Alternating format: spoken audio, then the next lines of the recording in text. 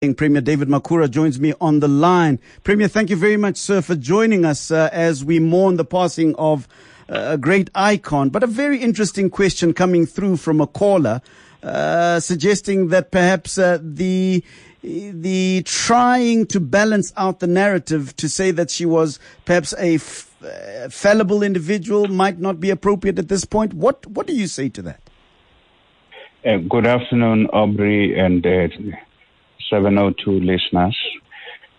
Firstly, I think I would like to first say that the news of the passing on of Mama Winnie Madikizela Mandela, which came through yesterday, are only thinking now for many of us who know her.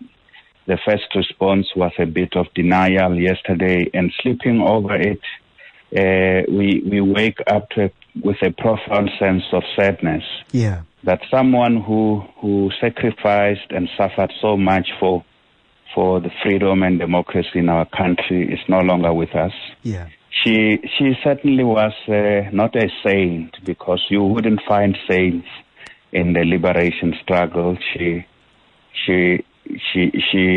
like many people who participate in the struggle would have had her own flaws. But what I remember most is that if ever the phrase "speaking truth to power" had a real deep meaning, Mama Winnie is one of those people who truly spoke truth to power. Indeed. To the apartheid government, but she also did not spare those in the democratic era, including leaders of her own movement who, according to her, strayed away from the cause of the people. So she was fearless. She always spoke her mind, and she identified and echoed the aspirations, the fears and frustrations of the ordinary man and woman in the street every time she spoke. And that's why she was loved so dearly. Yes. And you and I think, may say quite a lot, but she is somebody who truly identified with the daily cause and struggles of ordinary people up to the last moment yesterday. No doubt, no doubt. I'm talking to Premier David Makhura, the Premier of Gauteng.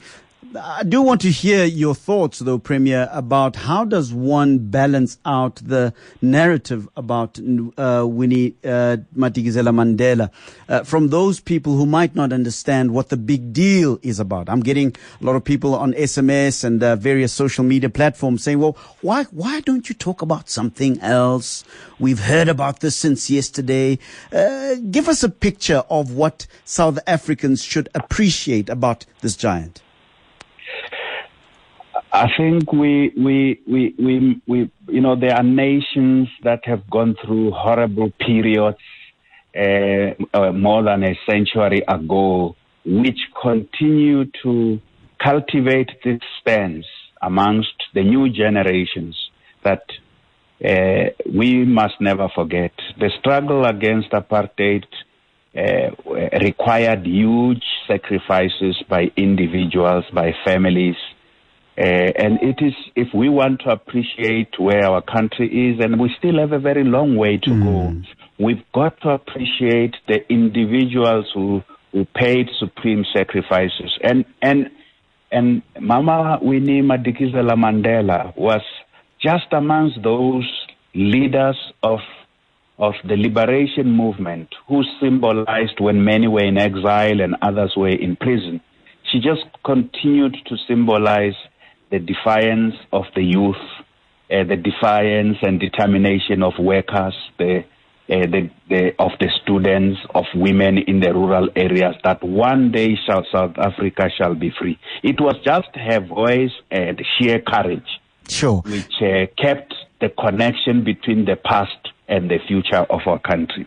I think that's what we must continue to appreciate. And I saw children in Soweto yesterday. Many of them even think they were even saying things that you and I can laugh at. Yeah. If it wasn't for her, they wouldn't be eating ice cream today. Oh, shame.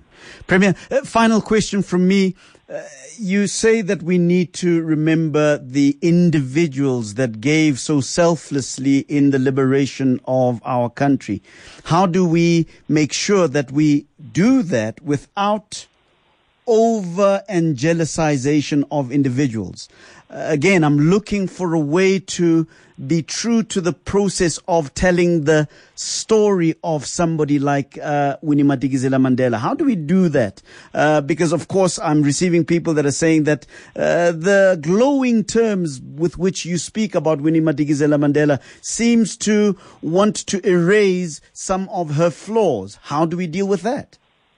Yes, certainly I think we are just human beings, and she was a human being.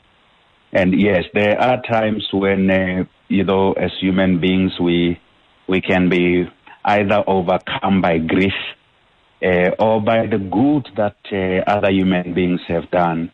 I think what I agree, because history is something that should be written with a critical eye in mind. But once we have also an appreciation of context, what may appear to be just ordinary action can become extraordinary. So I say yes, we need to reflect critically. As I say, no human being is perfect. But if we appreciate the times, and it is very difficult to go back in history if you were not there. If we just appreciate the times of Winnie Mandela and her struggles, her banishment, I think we can have a much better appreciation of her contribution. Premier David Makhura. And human beings. Indeed. Human beings are not flawless. Premier David Makhura, thank you very much for joining us. Much appreciated, sir. Thank you. All right.